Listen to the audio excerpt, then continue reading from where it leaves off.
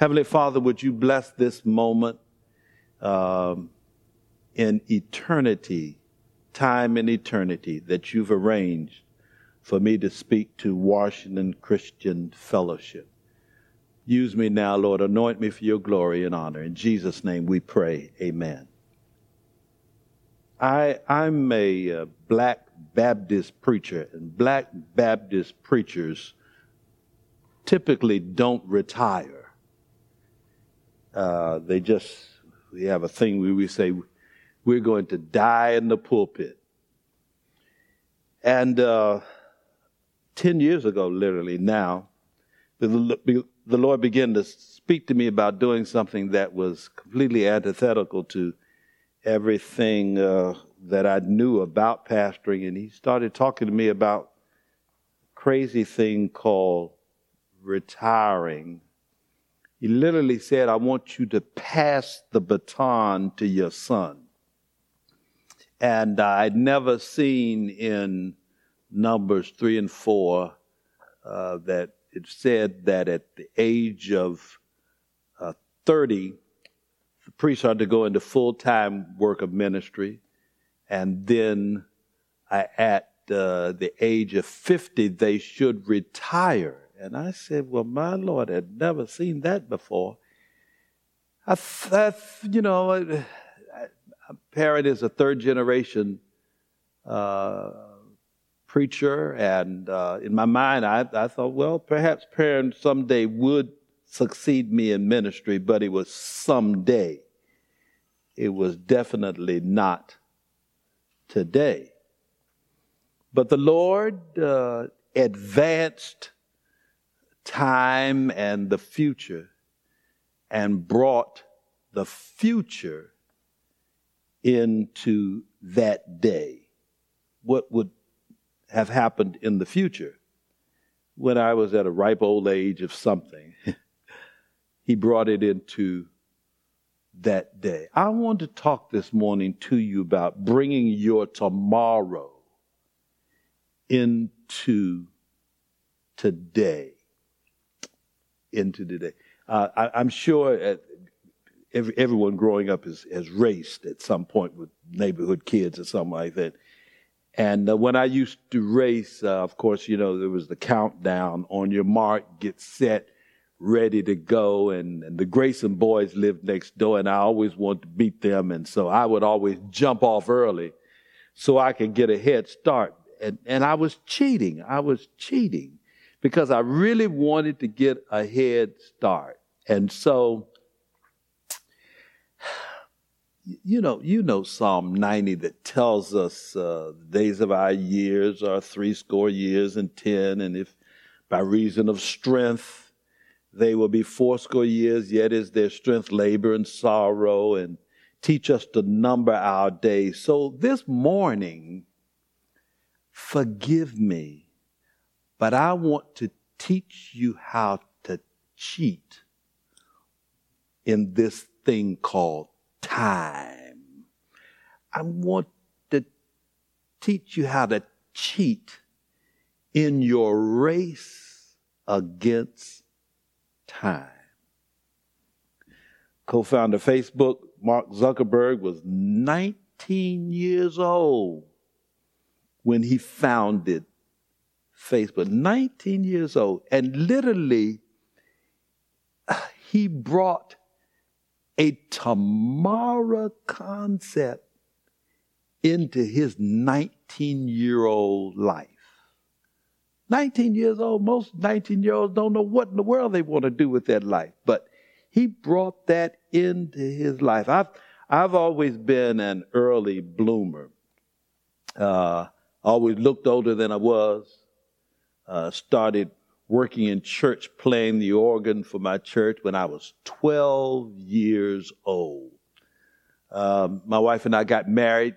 I was 19 years old when I got married, turned 20 the next day.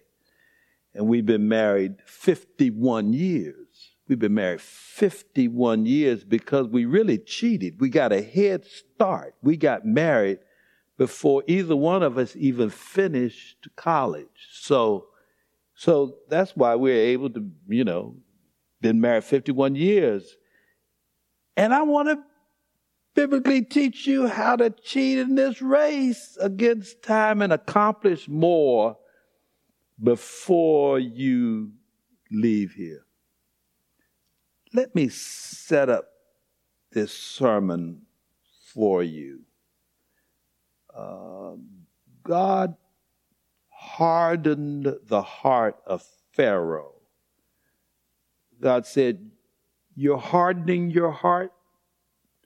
Scripture says, Pharaoh said, I'm not going to let you go. He said, so you're hardening your heart. I'll make it permanent that you're hardening your heart. If that's what you want to try to play with me, by the way, if God can't get the glory from your obedience, he'll get the glory from your disobedience.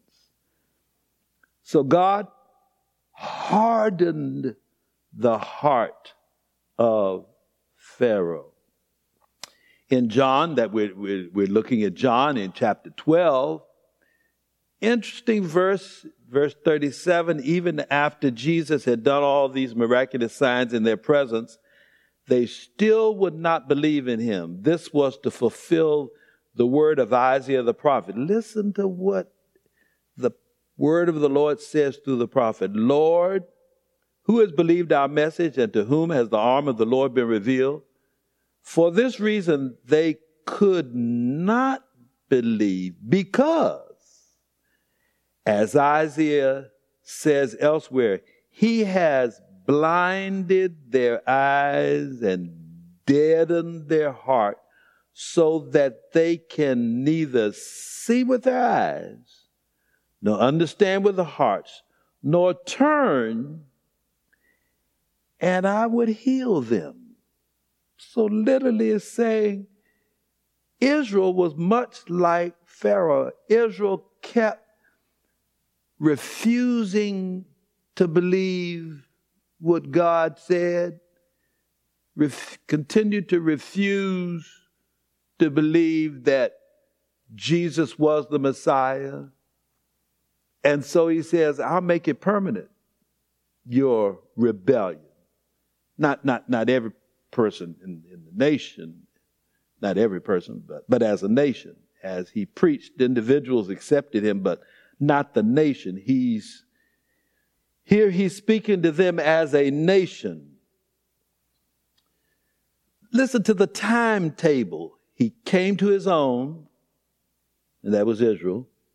His own received him not, but as many, that's the Gentiles, as received him, to them he gave the power to become the sons of God. So Israel rejected him, and he said, all right, I'm going to give the Gentiles an opportunity to receive me because you have rejected me. And so the timetable is that now is the time of the Gentiles, and the Gentiles have an opportunity to receive him. But after this time of the Gentiles is over, then Israel will get another chance. So this is really not the season for the reinstatement for the Jews. God says, if I let them see, if I let them see it, they will repent and I'll have to heal them. And that's not what I want to do right now. It's the time of the Gentiles. The Jews will have another opportunity at a later season.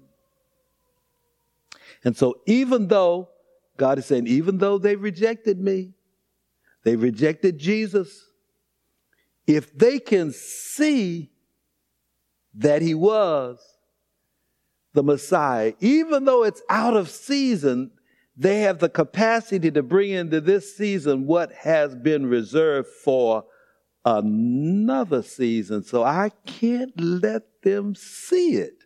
That's scary, but God is in control. A couple of examples of this. He told his disciples, don't minister to the Gentiles. Don't minister to the Gentiles. It's not for them now. It's for the Jews. But he decided he needed to go through Samaria. He said, I must needs go through Samaria. And he went there, and you know the story. If you've been in church any length of time, he meets a woman at the well, and he ministered to her in such a way that she runs back to her little town and tells everybody what has happened. And the text says they urged him to stay in the town, and he stayed there and ministered for several days to Gentiles. When he had told his disciples, don't minister to the Gentiles. But because they urged him to stay, Jesus stayed. And so we get to our text at Cana of Galilee, where he and his disciples, they're invited to a wedding. And the wine runs out. Of course, when I grew up in a holiness church, not far from here, 4th and G Northeast. And we always twisted this text a bit to fit our theology because drinking wine was a sin. So it wasn't really wine, it was fruit punch. Finally, we came to understand that whatever it was better than the first that was served. But the wine runs out, and Mother Mary asked Jesus, said, I need you to help out this young couple. Their reception is getting ready to be really embarrassing because all the wine has run out. I need you to work a miracle. And she knew he could do it. She knew he could do it. And Jesus says, now, Mom, this is not my time to be working miracles. This is not my time. But because his mother knew what he could do, she asked him, and Jesus changed his timetable to do miracles. And the rest is history. He turned water into wine. It's not the time for Jesus to work a miracle without her action. But it was the time with her action. I'll repeat that. It's not the time for Jesus to work a miracle without her action.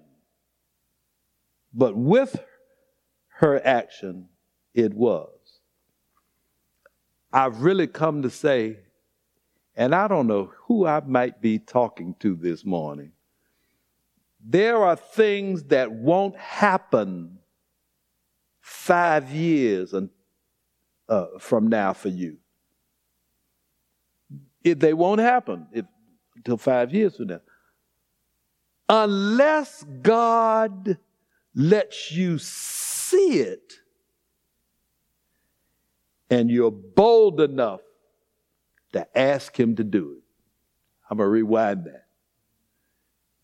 If he lets you see it, remember he said to Israel, I can't let them see it because if I let them see it, then they'll repent and I don't want them to repent. So I can't let them see it. But if God has shown you something and you know in your spirit that this is divine, if you're bold enough to do like Mother Mary did and ask God, I want you to do it now.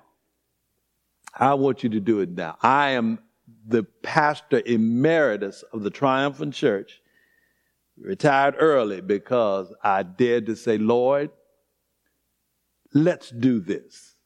Let me pass the baton. And so, I don't know who I'm talking to here. If the Lord has put something in your spirit and you know you see it, that's the key. You have to see it. John 3:3, We're still in the book of John. Jesus replied, verily, verily, I tell you, no one can see the kingdom of God unless they are born again. He wouldn't let the Jews see it. Listen, but you can because you've been born again. It's yet to come, but if you've been born again, you can see it. You can see the kingdom is yet to come, but if you've been born again, you can see it even though it's yet to come. Yeah. So when you pray, Jesus said, say this, our Father, which art in heaven, thy kingdom come. The power, the resources of the dominion of God's realm, when we pray, thy kingdom come, the kingdom that hasn't come will come. And all of the power, resources, and dominion of that kingdom. I got to give you another scripture. Please forgive me for giving you a lot of scripture. 1 Corinthians chapter 2, 6 through 10. We do, however, speak a message of wisdom among the mature, but not the wisdom of this age or of the rulers of this age who are coming to nothing. No, we declare God's wisdom, a mystery that has been hidden and that God destined for our glory before time began. None of the rulers of this age understood it, for if they had, they would not have crucified the Lord of glory. However, as it is written, listen, what no eye has seen, what no ear has heard, what no human mind has conceived, the things God has prepared for those who love him. And these are the things God has revealed to us by his Spirit. Listen, the Spirit searches all things, even the deep things of God. Even the deep things of God. In this world, we see things in two dimensions. We see things in the natural realm, and we believe we see things in the supernatural realm. God supernaturally intervenes. In God's realm, everything is just natural. There is no natural and supernatural. Everything is just natural. So when you pray and God has shown you something that's hidden from most folks, both folks can't see it because they're not mature enough. If you allow God to bring his kingdom into your life, what would normally happen 10 years from now, and you've been planning, you're saying, 10 years from now, I want to be here. 10 years from now, I want to have saved enough money. Maybe I'll retire early. And all of those kind of things. God is saying, you just don't understand. I can let you retire now. I can let you start that business now. I can let you get into that ministry now. The thing that you're planning for later, if you dare to see, you have to be able to see. Everybody, God doesn't. What I believe happens is God lets us see stuff, but we really don't pay any attention to it. We just let it just sort of go by as a dream. You have dreamed something and you keep dreaming it, and you just wonder why you keep dreaming it and you don't pay any attention to it. Say, I just keep having this crazy dream. It's not maybe a crazy dream, but it is God letting you see something. If God didn't want you to have it, listen to me, he wouldn't let you see it. If he didn't want you to be involved in that and to move into that, he wouldn't let you see it. But since he's let you see it, go on and reach in tomorrow Reach into tomorrow and bring tomorrow into the day. Young man, when he heard me preach this before, he said his son, who was in high school, had been taking college courses every summer. And so he's going to start college in the fall, and he will start college with 8 credit courses because he brought college into his high school days. Yeah, it's like somebody that is an athlete and they use enhancing drugs.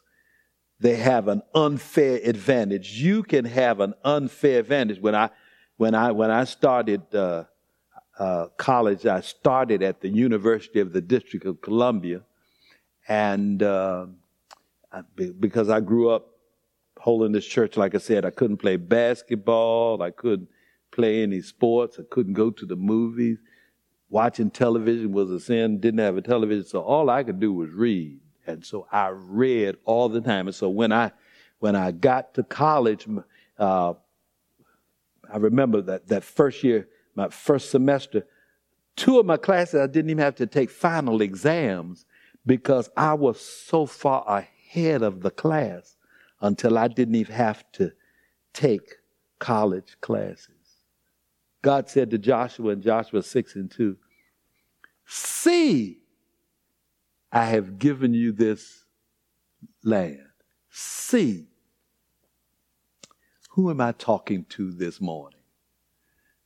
I'm probably gotten underneath your skin because you know that God has been showing you something and you just, well, I'll do that infamous one day.